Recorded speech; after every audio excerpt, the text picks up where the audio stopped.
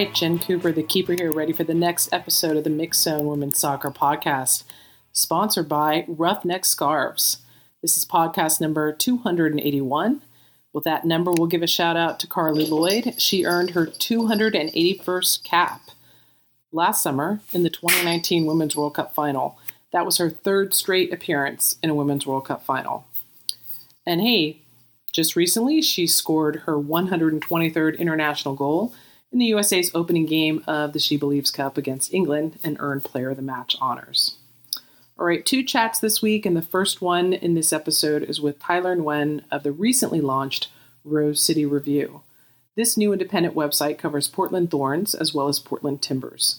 Tyler and I reviewed the many roster changes that have happened over the last few months for the Portland NWSL franchise. And then I caught up with Chris Hockman, my longtime Aussie correspondent, to talk about Olympic qualifying for Australia and the upcoming W League playoffs. We also talked a bit about Australia's joint bid with New Zealand for the 2023 Women's World Cup. And of course, in between the 2 chats is my new recurring segment called Jensplaining. This week, the discussion is She Believes Cup tiebreakers. And of course, don't forget to follow me on Twitter at Mixzone with 2 X's, and also Keeper Notes.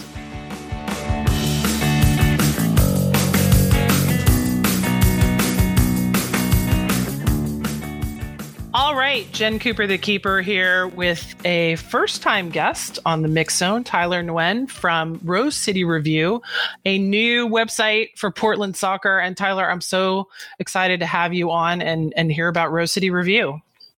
I'm really excited to be on. So tell me how you got involved in covering soccer and how Rose City Review came about. So I started covering the Thorns a couple years ago with the SB Nation fan site here in Portland. And a couple of us who write for that site have gotten together and decided to go independent and start our own soccer website. And it's called Rose City Review. We want to fund it ourselves, want to run everything ourselves. And you can get online at Rose City Review. RoseCity.review is where you can find us. Now, is it just Thorns, or is it Thorns and Timbers, or is it anything that's soccer in the Portland area? It's mostly Thorns and Timbers. We've got 2 Timbers writers and 3 Thorns writers. And yeah, I mean, we're not going to necessarily restrict ourselves, but those are the main areas of expertise, I would say. Well, and it'll be great that you guys have the Portland Invitational coming up. So lots of not only Portland soccer, but it means you get the US U23s in town, as well as Chicago Red Stars and Reign FC. Oh, yeah. That's always a really exciting tournament. The Thorns Invitational a couple of years ago is where I first got to see Katarina Macario in the flesh and in person. Oh, wow. That's awesome. Yeah. Yeah, the U23s will basically be any of the current college stars who aren't old enough to be drafted, I guess, yet, or something like that. We'll see. But anyway, I wanted to start with, Portland's off season. I think it's been one of the most interesting off seasons to follow because it's following what most clubs would think was a successful season, right? Like you make the playoffs, you finish 3rd in the standings, but for Portland, not good enough, having hosted a semifinal the previous 3 seasons, having made the final and won one of them the previous 2 seasons. So talk about, where the fans felt, where you, as someone who covers the team, were kind of following that semifinal, and walk us through all the moves that the club has made, because it seems like it is a whole new era for the Thorns roster. It definitely is. This is the biggest set of changes that have happened since Parsons has been at the club. Last season was really interesting because the first part of the season was so successful relatively to what we had expected what was going to happen when everybody was gone for the first part of the year at the World Cup. And then everybody got back, and then something seemed to stall out. We don't 100% know what happened, but the vibe around the club just wasn't exactly the same. As a result, a pretty big set of changes have been taken underway. And, I don't know exactly where some of the thinking is on some of this, but I'll talk through it and then maybe we can figure it out a little bit. Yeah, you got to kind of break down the pieces and then step back and maybe look at it as a whole. Exactly. So Emily Sonnet is out to the Orlando Pride for the number 1 pick in the draft, which became Sophia Smith. And of course, it was funny that Sonnet herself was a number 1 pick 4 years ago, again, with Portland having traded some big pieces to Orlando. Exactly. Yeah. Yeah. And then bit of symmetry. We had Caitlin Ford also was included in that deal. And although she was not go on to play for Orlando, right. She's in Arsenal now. We had Andressinha and Rasso leaving for overseas, Rasso going to Everton and Andressinha heading back to Brazil. Midge Perth got traded to Sky Blue for Raquel Rodriguez. That one I thought was the most interesting, right? That, Raquel having spent the last 4 seasons, her first 4 seasons in NWSL with Sky Blue, the number 2 draft pick in that 2016 draft, like this could be a career changer for her, where Midge Purse, like last year was her first year as a regular starter. Right. So it'll be, I think, really interesting to see how she does at Sky Blue, whether she can carve out maybe a space in the, usual 24 to 26 players called up to the national team. But talk about what Purse provided for the Thorns in 2019 that's going to have to be replaced. Well, Purse was a really big part of how well the team was doing at the start of the season.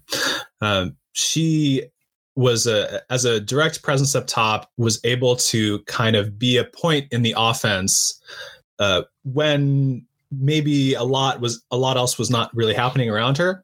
She's able to create a lot by herself. You probably have seen the multiple videos of her nutmegging people and sprinting past them. Yeah. She's great at that kind of energetic presence up top. And frankly, it's hard to be a forward in Portland. There's a lot of expectation on strikers here just because of the kind of supporting midfielder talents and it feels like at times there's a perception that, everything else is so good. So why isn't the forwards amazing as well? But right. It's a tough job. And the league, as we know, is always it's so competitive, even when it does seem like it's always the same teams on top and the same teams on bottom. We've seen how close games can be. Absolutely, yeah. So Purse, she really shone when it was her kind of driving a team on.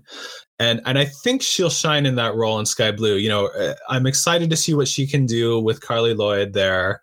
I think she's gonna relish being in the spotlight as one of the key performers for them. Definitely. And then you also have a couple other international departures: Anna Maria Crnogorcevic and Dagny Brynjar's daughter. I feel like Crnogorcevic just never exploded into the powerhouse that maybe they expected that she would be. And it was clear for Dagny that it was untenable for her to try to have a bicontinental relationship and a child, right? Yeah. Dagny Brynjar's daughter's Instagram post explaining her decision was tough because, I can't imagine what it's like to kind of have to raise a child, so far away from home while you're trying to make your career happen. So I totally understand her decision. And Anna Maria Crnogorcevic, bummer to see her to go. She was a good presence around the team. She brought a lot, I think, to the locker room. And she proved, even if she wasn't the sort of dynamic striker presence up top that some people thought she might be when she joined the team, she filled in a lot and, played some games at right back. And, her energy was definitely valuable. But I think the club really needed that international spot back more than anything else. Yeah. And that's why, again, it's been so interesting to see these moves through the offseason. It's like, wow, that player is getting like, who are they going to get to replace? And, you're always hearing whispers about, well, Portland must be talking to X, or they're probably going to get the player from this team. And, we're on the verge of preseason, but of course we're still in the middle of an international window. But I would imagine, we'll be hearing over the next week or so some very intriguing announcements, but then I also look at the domestic players who, as far as I know, have not re-signed a new contract yet, like Megan Klingenberg, Catherine Reynolds, Britt Eckerstrom, who have been, key figures, if not in the starting lineup, as that bench player, like, Britt coming on for the 10 games where Adriana Franch was gone, and holding down the fort, literally. Yeah, definitely. Britt Eckerstrom has improved a lot over the past couple of years. She's definitely a starting quality player in the league. I mean, I say that, but there's a lot of starting quality players in the league that aren't starting. Yeah, so. Yeah. Which is why we're so ready for expansion, right? Absolutely, yeah. There's a lot of talent waiting on the benches of especially the Thorns and some of the other teams around the league as well.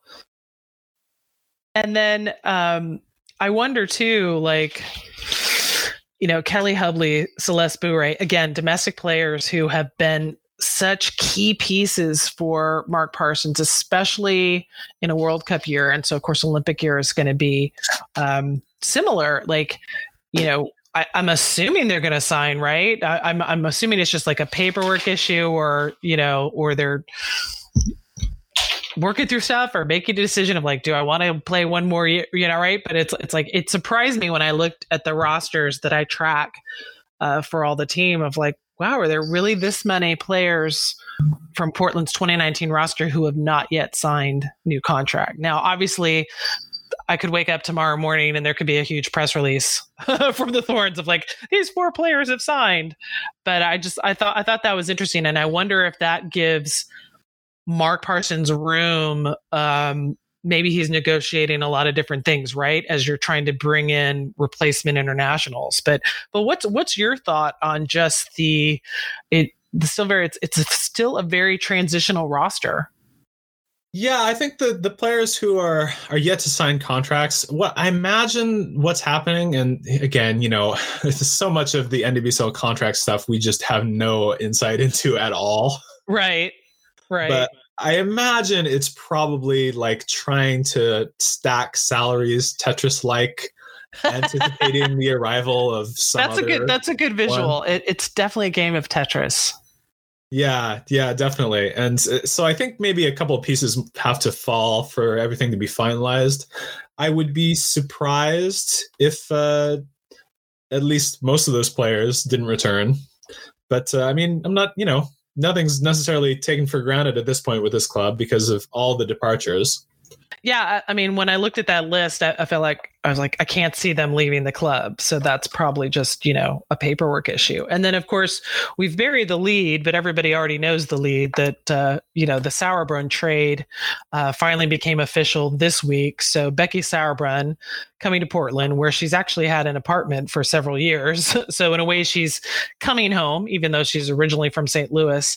And Elizabeth Ball and some allocation money heading over to Utah. Now, Elizabeth Ball, undrafted, but still brought into camp by the Thorns and ended up having some pretty solid performances. So talk about a player like that and how, I feel like Parsons does have a knack for, let me look at the undrafted players and find that diamond in a rough who actually has something to contribute. Yeah, definitely. I mean, it's a big part of how the club thinks about itself, and Parsons loves the kind of developmental aspects of the game. So in that sense, like the club and the coach are on the same page. And I mean, the Thorns love bringing in undrafted talent. And Celeste Bouret was undrafted, Mana Shim back in the day. The club's really prides itself, I think, on being able to take players and turn them into league quality performers. And Elizabeth Ball was a player that the club had their eye on during the draft to possibly make a move for if somebody was threatening to do something.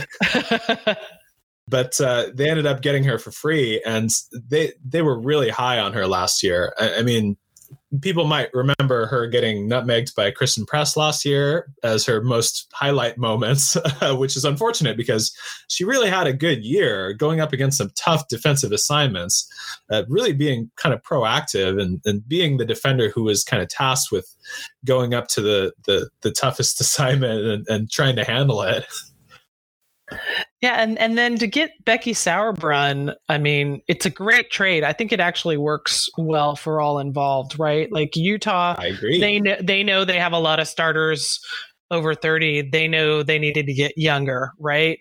Sauerbrunn wanted to go home. She's towards the end of her career. She could be a good short-term fix for some of the defensive issues that Portland had last year. And I mean, I think about a combo of Emily Menges and Becky Sauerbrunn, and that sounds great. Yeah, it's a combination that a lot of Portland fans have been kind of dreaming about, although maybe not in this context for quite a while. You know, they were probably hoping that Menges would join Sauerbrunn on the national team. Right. Yeah, that never quite panned out. But no, I mean, it's a great signing for the Thorns, I think. Sauerbrunn is a player who is going to improve the Thorns defense. And, the club, I think, is confident in their ability to find talent that is younger and keep bringing them in. But I mean, it's going to be a big impact on this team, no doubt about it. Can I just say, by the way, I don't think this deal really happens unless allocation money is introduced this year. That is a really great point, because I don't think Portland would have wanted to give up as many players and or roster spots to make a trade like that happen. That's a great insight.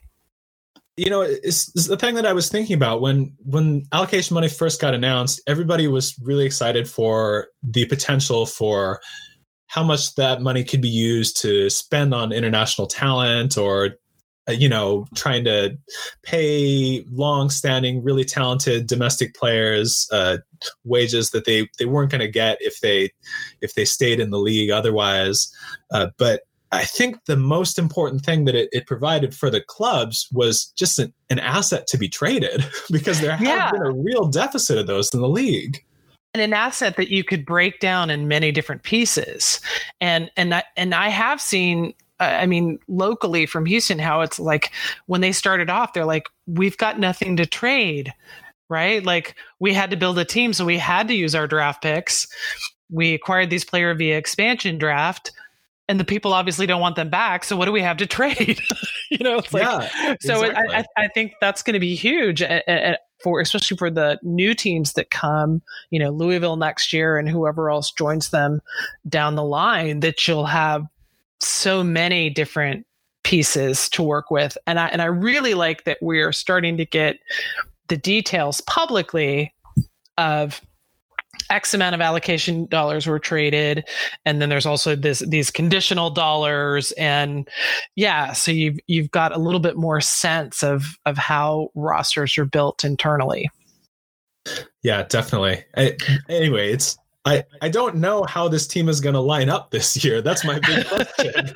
We've got all this new talent, but I'm not 100% sure how it fits together. Well, we know Mark Parsons isn't done, right? We know he's still out there looking for some international replacements. And as we mentioned, there's players who are as yet unsigned that I would be surprised if they didn't sign. You've also got not only in the number 1 draft pick, you've got the number 2 overall draft pick. This is the first time we had a team have both number 1 and number 2.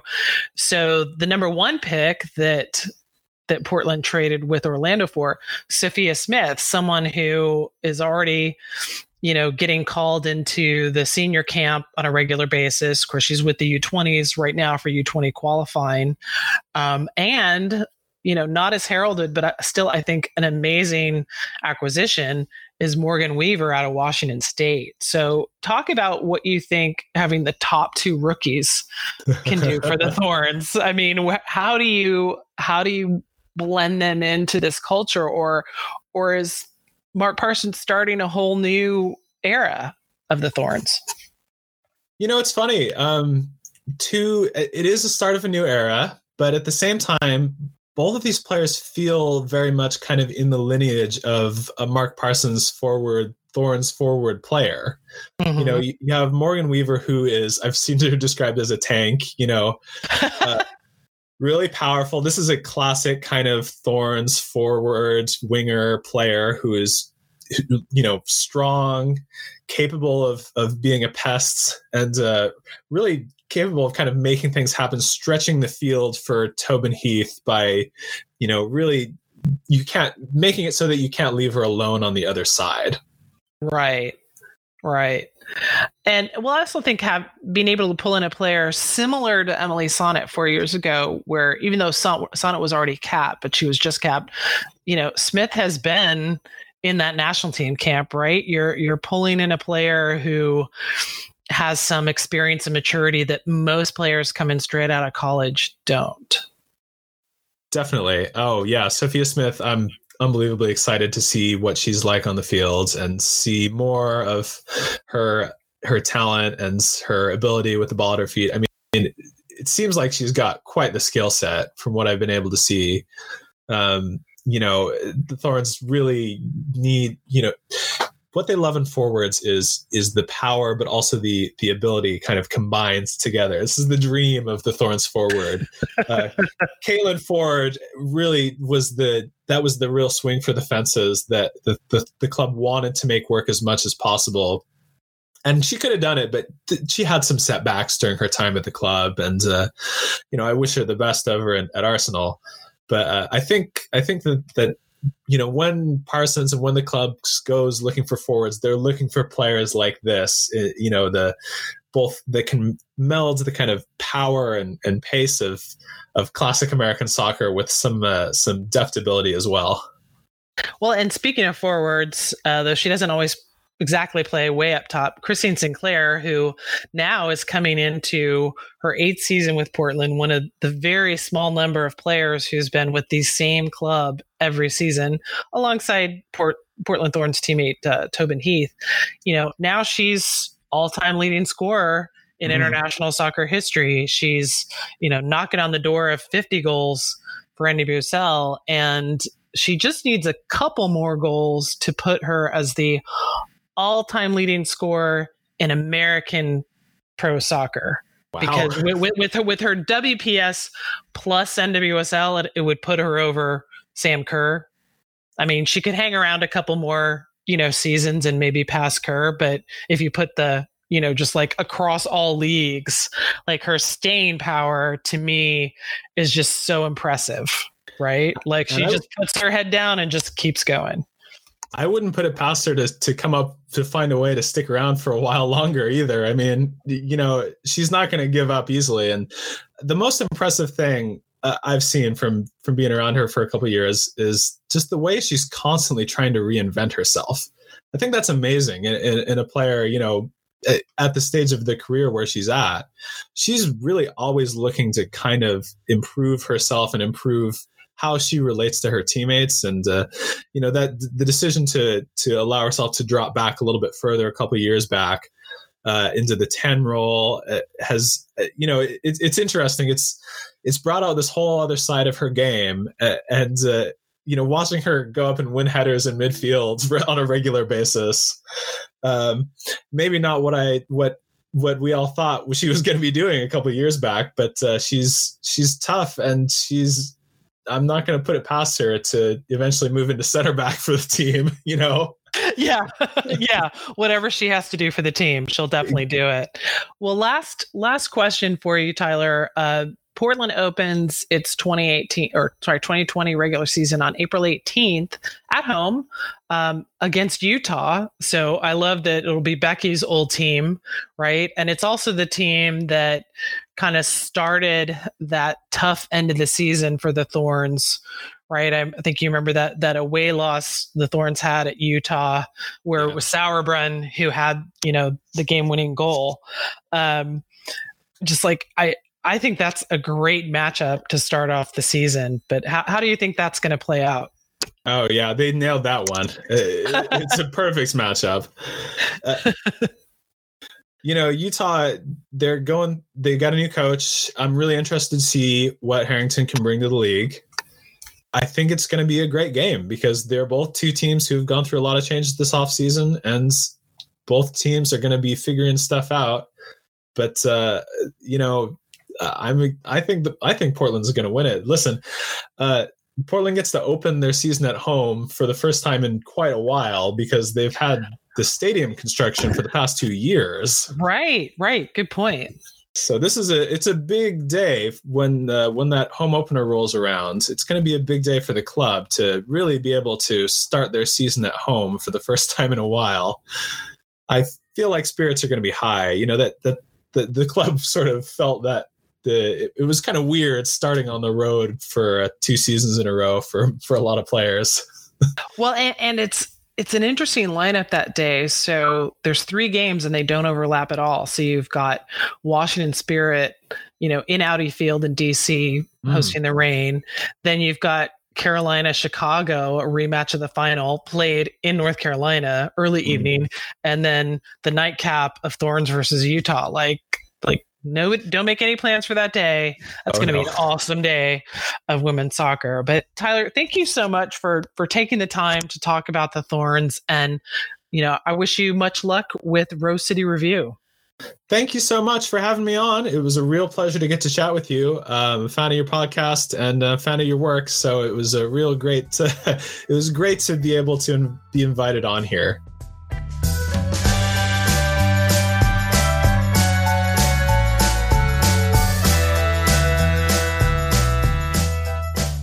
All right, time for a little Jensplaining. Today's topic, She Believes Cup tiebreakers.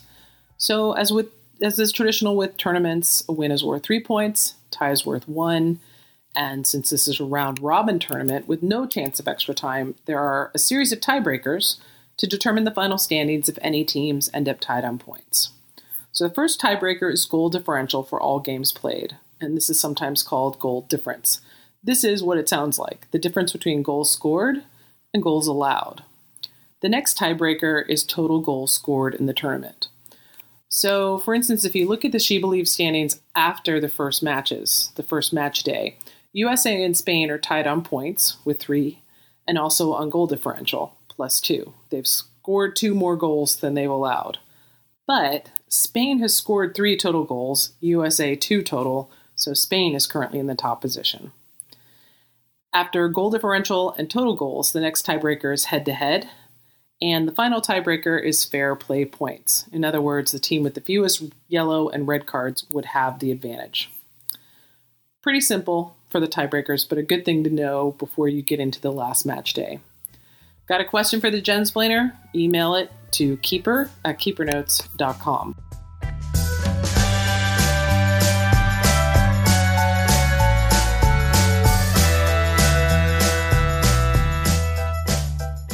All right, Jen Cooper, the keeper, here with Chris Hockman, my favorite Aussie Woso expert, who travels the world mostly from Florida. Haha. Just staying on top of Aussie soccer, right, Chris?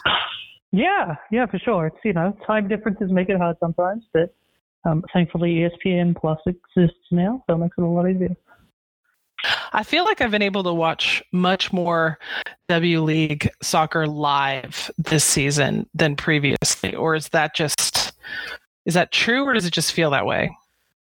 No, I think it's true. I think there's been some earlier games which has made it easier to watch live compared to previous seasons, and then even back in the day, if you wanted to watch games live, you'd be on a dodgy stream because nobody actually aired it in the US, right, despite places having the rights. So now with ESPN Plus, okay, you still can't get every game, but you get a lot of them. And if you don't watch it live, you can watch it on delay. So there's definitely the opportunity there for it. Yeah, and I have gotten some use out of I think it's the One Football app that the FFA puts out. Yep. That has a lot of handy streams on it as well. But before we get into W League, I want to talk about the Matildas. They're basically on the cusp of qualifying for the 2020 Olympics. They've got a 2-game series with Vietnam, home and away, coming up. And of course, by the time this recording comes out, the first game should be done. But basically you're in the semifinals for Asia, right? So you've got two pairings: China, South Korea, Australia, Vietnam. Of course, China, South Korea, they've delayed for another month. But one of the two teams, either Australia or Vietnam, they'll. What's been your thoughts on the qualifying process for Australia so far? Yeah, it's been I think we talked about this time 4 years ago about how completely insane the qualifying process was. For those who don't remember, it was all the top teams in Asia were in one group. They played it over, I think it was a week. It was just a week, right? And it was like 6 games in 10 days or something like that. Yeah, like you just played you played essentially every other day. So it was like, the college cup, essentially. But even worse, like an extended college cup. Instead of playing just 2 games, you're playing 6, and you're playing the best teams in the region, one of whom had recently won a World Cup. It was just absolutely brutal, and and for pretty much, for Vietnam and Australia, the travel involved to get to Japan for that was pretty intense.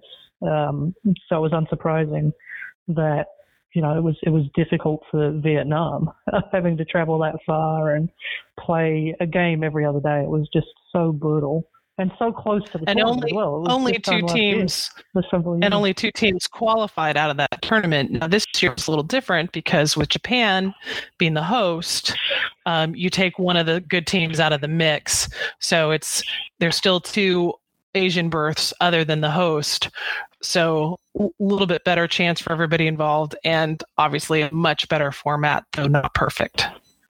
Yeah, and it was a much bigger tournament on the whole too, which is exciting, right? Like we're seeing a lot more Asian countries competing in these kind of tournaments. We saw Mongolia come out and compete, and a lot of other countries. Okay, UAE and Macau withdrew, and DPR Korea eventually withdrew, but we're seeing a lot of growth in the depth in Asian football. So it's exciting. Palestine hosted the first round and advanced. So it's there's a lot going on, and that was exciting. Did make for a bigger tournament, which meant that the AFC, I think, were forced to make it a bit of a fairer tournament because you had to play so many games to give everybody a shot, everybody a path to Tokyo. Yeah, so many more rounds to be played. So, I mean, no disrespect to Vietnam, but I can't imagine that Australia won't clinch a berth for the Tokyo Olympics. Yeah, you would imagine so. Matilda's coach Ante Milicic is going out of his way to say Vietnam is a lot better than people give them credit for, and they're really technically good, and they're going to defend. Let's be real about that. They're going to sit back, absorb pressure, and try and get them on the counter. And that's I think we saw that in the World Cup that's where Australia is vulnerable, is being caught out. So it's good that he's aware of that, and he's at the heart of it. He's trying to sell tickets. You want it to be a contest. You want to bill it as it's not going to be as easy as everybody thinks it's going to be. It's not.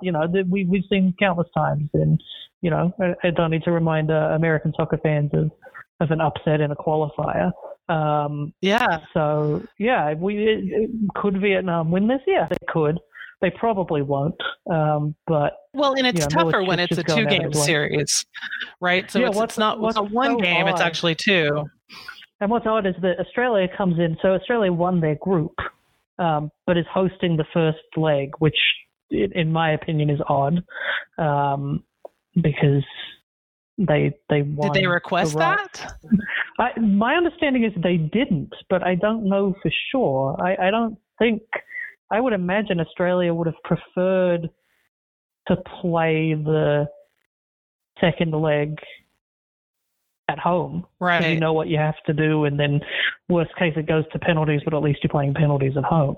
But we'll see. I don't know why they did it that way, but that's how they did it. I mean, and what are the tiebreaker rules, just in case we need to know them?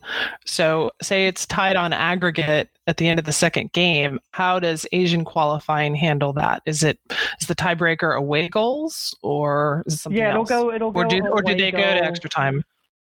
Yeah, it'll go away goals, and then if that's still a tie, extra time penalties like standard World Cup qualifying. So Milicic actually talked this week about we can't concede an away goal because if you concede one and then Vietnam, if it's 2-1 to Australia and Vietnam scores early, they're really going to shut up shop. So it'll be really fascinating. And of course, Australia's already, planning ahead. They've got a game against Canada, a game against the U.S. in that April FIFA window. Mm-hmm. You've got Ante Milicic. He's been at the helm for a year now. Do you feel like the players are really comfortable with him? I mean, it was a pretty rough transition in the way that the Federation got rid of the previous coach. But, what's the feeling around the team now? Yeah, I think we're going to never really know what the mood around the team is because they'll never ever talk about it ever again after what happened a year ago. That's a good point. Yeah. They don't want any good coach to get fired. Yeah. But I think things have gotten better. There were definitely some rocky moments. I think the World Cup, Australia definitely underwhelmed. I think Australians were more expectant going into that tournament, and to get knocked out in the second round was, especially after such a good showing 4 years before that, was disappointing. But I think you put that down. You and I years ago, we're like it's going to be Australia-France in the final. Yep. Yeah, I was saying it until they sacked until the FFA made the decision it made. It was hard. Milicic was always on a hiding to nothing. If he didn't win the World Cup, everyone was going to say, well, this is what you get when you make that decision. And then if he won the World Cup, everyone would just say, oh, yeah, but, it was Stadge's team. You didn't do anything. You just built on the success that Stadge had. So damned if you do, damned if you don't. Yeah, there was nothing he was going to do. I think now the team seem more settled, whether Milicic is the standard that Stadžić was remains to be seen. There were definitely some rocky moments in the group stage of this tournament. Australia's only playing Vietnam because of a stoppage time goal of Emily Van Egmond.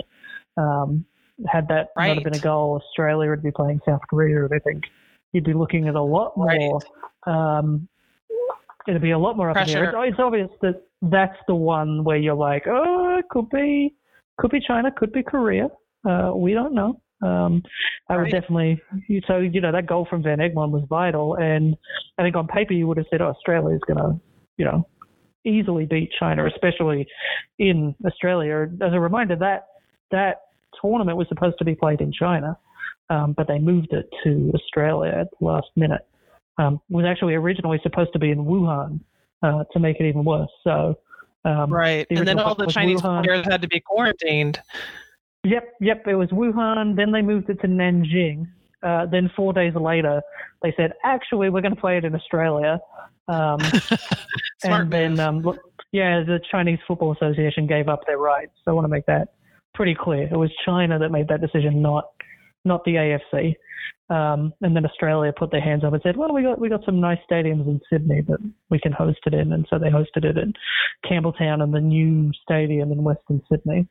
And then, so they put their hand up. I think having that home advantage might have been the difference in that game. Emily Van Egmond. But it was a rough time. Because of the late changes, it made for a rough draw.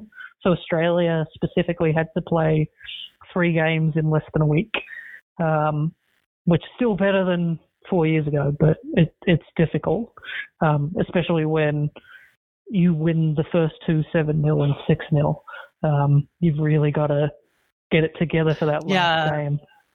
Yeah, those games don't prepare you for a finale against a game like China.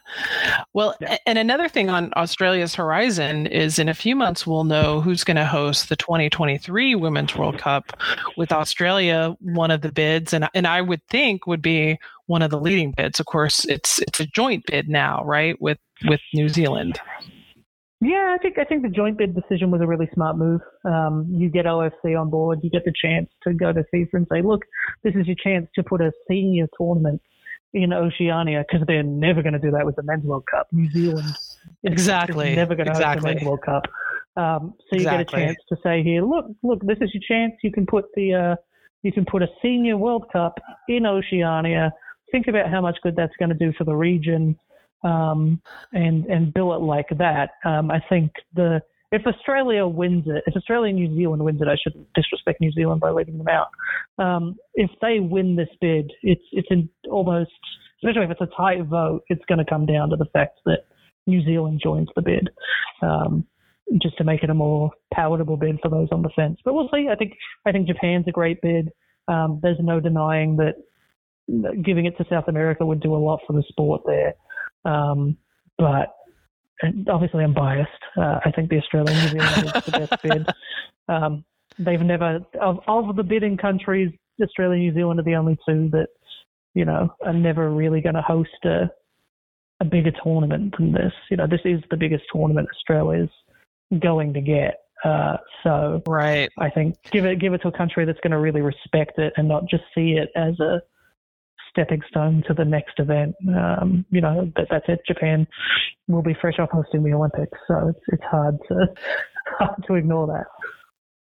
Well, and I like your point about Oceania never having, they're never going to get a men's tournament. So here's a perfect way where, sure, the tournament's returning to Asia, but it's also Oceania. And I look at Brazil as a contender, but they've recently hosted the Olympics. They've recently hosted the Men's World Cup. I do like the idea of it going to Australia and New Zealand. Now, the challenge there is really what that does for your ratings and the times of kickoffs, right? Like, because even if you put a World Cup in North or South America, you can still adjust the kickoff time so that it's prime time in Europe, right? So you're maximizing your most profitable broadcasters. But when you've got it in Japan or Australia, New Zealand, that's going to be tough. I think that's really the only thing that's against them. Yeah, I would imagine that CONCACAF and CONMEBOL will probably vote together for one of the South American bids. And then the question is whether Australia and New Zealand get enough support from the other continents. It's going to be fascinating bid process, I think. But I as an Australian, I would just say to everybody that would be frustrated watching a tournament in Australia to suck it up. It's what Australians have to do all the time. It's about time they have a tournament in a friendly time zone where they can actually not. Yeah. I still remember the 2006 Men's World Cup, leaving the bar at 6 a.m. in the morning after staying up all night to watch Australia play Croatia. And, it's daytime and people are starting their morning commute and you're walking out from the bar having been there all night watching soccer. Yeah. So it'd be nice. That's what the 2002 World Cup was for me, and the 2007 Women's World Cup. Yeah. Yeah, Definitely. It's what made 2002 such a sad thing for Australia not qualifying for that tournament and, losing to Uruguay in the men's tournament. It was, there was this golden opportunity. They led 1-0 after the first leg, and it was going to be in prime time in Australia. It was the chance prime time for the sport to be big, and then they lost to Uruguay and didn't get to go. So, it'd be nice to have a tournament that they would, even if it's in Japan, at least they'd be there. You'd bank on the Matildas qualifying for a Women's World Cup. But, it'd be good to have it in Australia. I think the Matildas have done so much hard work, improved their rankings so much. It would be a nice They've reward. had some great crowds. Yeah. I mean, they've got a lot of great personalities. Crowds. Yeah. So, and New Zealand too has a lot of great personalities. They've never really been elevated. Yeah, it's hard. I think people look at New Zealand in the women's game and say, well, but they get a free pass to the World Cup. They don't have to work for it. Like, I think World Cup qualifying for everybody is pretty tough. Maybe not CONCACAF. But, Europe it's tough. South America it's tough. Everywhere it's tough. I think the Men's World Cup is less like that. So people look at New Zealand, they're not really tested, and so it's hard for them to develop. So you know what would really help New Zealand develop? Hosting a World Cup because they'd be forced to. And they'd get high-profile friendlies because people would want to come to New Zealand to play and get used to the conditions. So it would really help New Zealand out. I'm obviously biased, but I think Australia and New Zealand's the best bid on the table. Well, let's move on to W League to wrap up the conversation, because the W League in Australia just wrapped up its regular season, so we now know the semifinal matchups, and it looks like it's an all Melbourne-Sydney affair. Yeah. Potential for a Melbourne or Sydney derby, which almost certainly means one of them will blow it, and we'll have a Melbourne versus Sydney fight.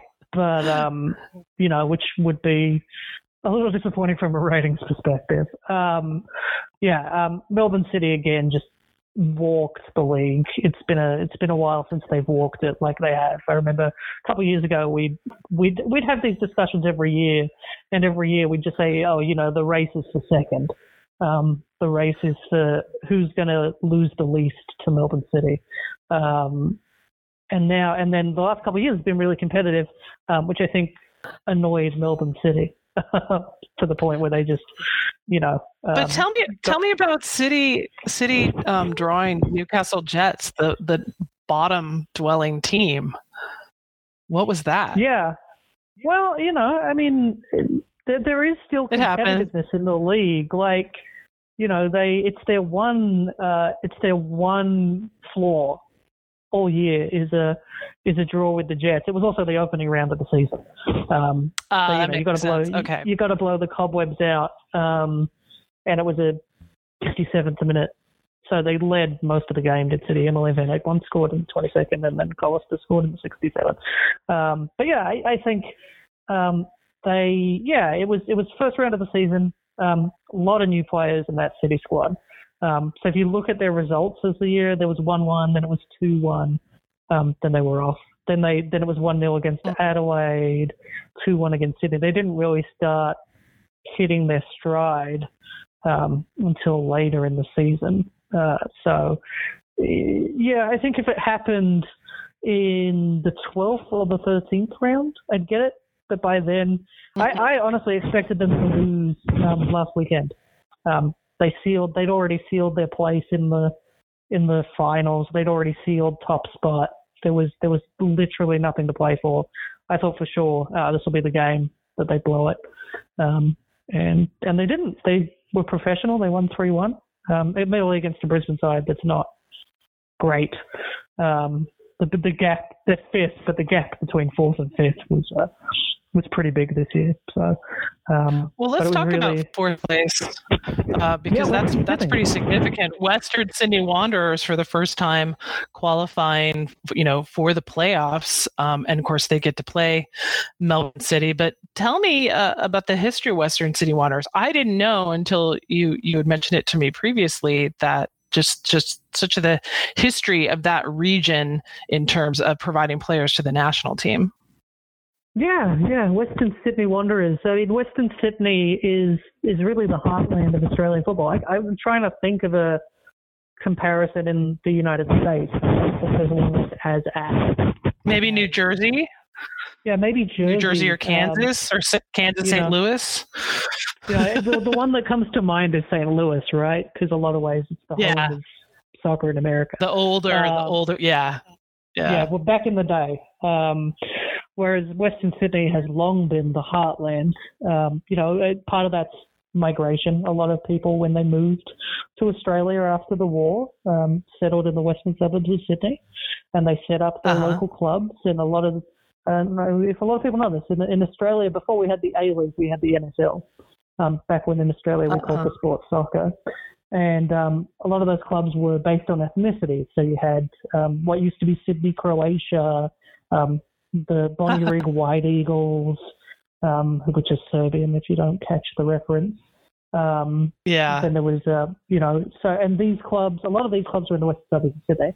Marconi's the Italian club. I got a lot of friends in Marconi, so they'd be annoyed if I didn't say it. But yeah, these clubs all have sprung up in the Western Suburbs of Sydney and Melbourne as well, but particularly Western Sydney. And so huge number of players for the Australian national team, both men and women, came through the Western Suburbs of Sydney. So it was a little surprising when the A-League launched that there wasn't a Western Sydney team, but there was no bid from the Western Suburbs of Sydney. It's a little hard to put a team in if you don't bid, although that doesn't stop them unless putting Austin in the league. So it's a little hard to do that. So you can't put them in, and then eventually there was a bid. They got in the A-League, and by extension, you typically get in the W League. And so they immediately launched a women's team, and people expect them to be fairly competitive. It's a competitive region, but of course, the W League had been going for a while at that point, and there was this established hierarchy of great teams, and nobody expected Western Sydney would make an impact quickly, and they didn't. Last year they got 4 points. They won one game and had one draw, and now they're fourth. So huge improvement from Western Sydney. And when I look at the players that they had this season from NWSL, like Kristen Hamilton, Denise O'Sullivan, Abby Smith, Lynn Williams. Of course, Lynn Williams left the league early to join the U.S. for Olympic qualifying and for She Believes, but clearly they were making some serious investment in their international players. Yeah, I mean it's a phenomenal bit of work from Western Sydney. They've done really well. They, in fact, though, of all the teams in the W League, had the fewest visa players because they only had 3 visa players: Hamilton, Smith, and Stubb. Because O'Sullivan came as a guest player, so didn't count as a visa spot, and Lynn Williams only counted for part of the season. So they only had 3 internationals on their books at this point, which means they've got the least of the whole league. If you count City and the rules around national players, they have 6 when you're only allowed 4. But Rebecca Stott is a dual national, and Ali Watt was a guest player, so didn't count as a foreign player. So, and Ali Watt joining late in the season because she just got drafted, coming out of Texas A&M. Yeah. So last question for you, Chris. Predictions for these 2 semifinals: City hosting Western Sydney, and Melbourne Victory hosting Sydney FC. Yeah, I think I would love a derby. Which means you'd have to say City Victory, because I just can't see the Wanderers beating City. However, I don't think that's going to happen. I think Sydney FC are going to do exactly what they did 12 months ago, and upset the apple cart in the playoffs and make it to the final. So last year I was in Australia at this time of year, so I got to see the W League final in person. But last year, the playoffs in the W League are so unpredictable because last year the league was so tight. So Perth Glory and Sydney FC were the final last year, which meant Sydney FC hosted. They were 3rd and 4th last year. It was astounding. And then Sydney, of course, went on to win it in a pretty phenomenal game in Sydney, winning 4-2. So it's hard to go against Sydney. They're a team that knows what to do when it reaches the playoffs. Their men's team and their women's team know what to do in the playoffs. They're hungry. They really want to keep this double trend going. They won the A-League last year. They won the W League last year. They're winning the A-League in a canter in the regular season. So they would love to keep that trophy cabinet well stocked and keep the trophy in Sydney. So my money's on Sydney to beat Victory, which is a big game in itself. They're longtime rivals from day one. So it's called the Big Blue. So yeah, I'll say City versus Sydney in the to play the final, and my rule: you'd never bet against Melbourne City in the W League. So Melbourne City to beat Sydney FC in the W League. The game's going to be, so these games are not this weekend. There's a week off and then they'll play the grand final on the 21st of March. And and I should have done this before, just double checking if Melbourne City plays an A-League game at home that week. They don't. They're on the road to the Central Coast Mariners, so they might even play it in the big stadium in Melbourne. But both games. Ooh. So both games this week are in Melbourne. So both games will be in Melbourne. And then the question would be: does Sydney FC fly all the way back to Sydney? I guess it's not that far a flight. Go back to Sydney, or do you just stay in Melbourne for the week and pay yourself travel for the big game? But I would say Sydney in the final, City to win it. And we should be able to watch all of these on ESPN Plus. Yep, they'll both be aired. All three games will be aired on. Basically, the rule on ESPN Plus is if it's aired on Fox Sports in Australia, it'll be on ESPN Plus. So both semi-finals and grand final will be on Fox in Australia. So that means you'll get to see them on ESPN Plus, which means if you want to sleep in on the weekend, you can watch it on demand, which is a nice feature of ESPN Plus. Oh, I love it. Well, Chris, thank you so much for taking the time to talk about the Matildas and the Westfield W League. And I'm curious to see if your predictions turn out to be right. They usually don't. So, I think I have an 0-7 record on these. So we'll see.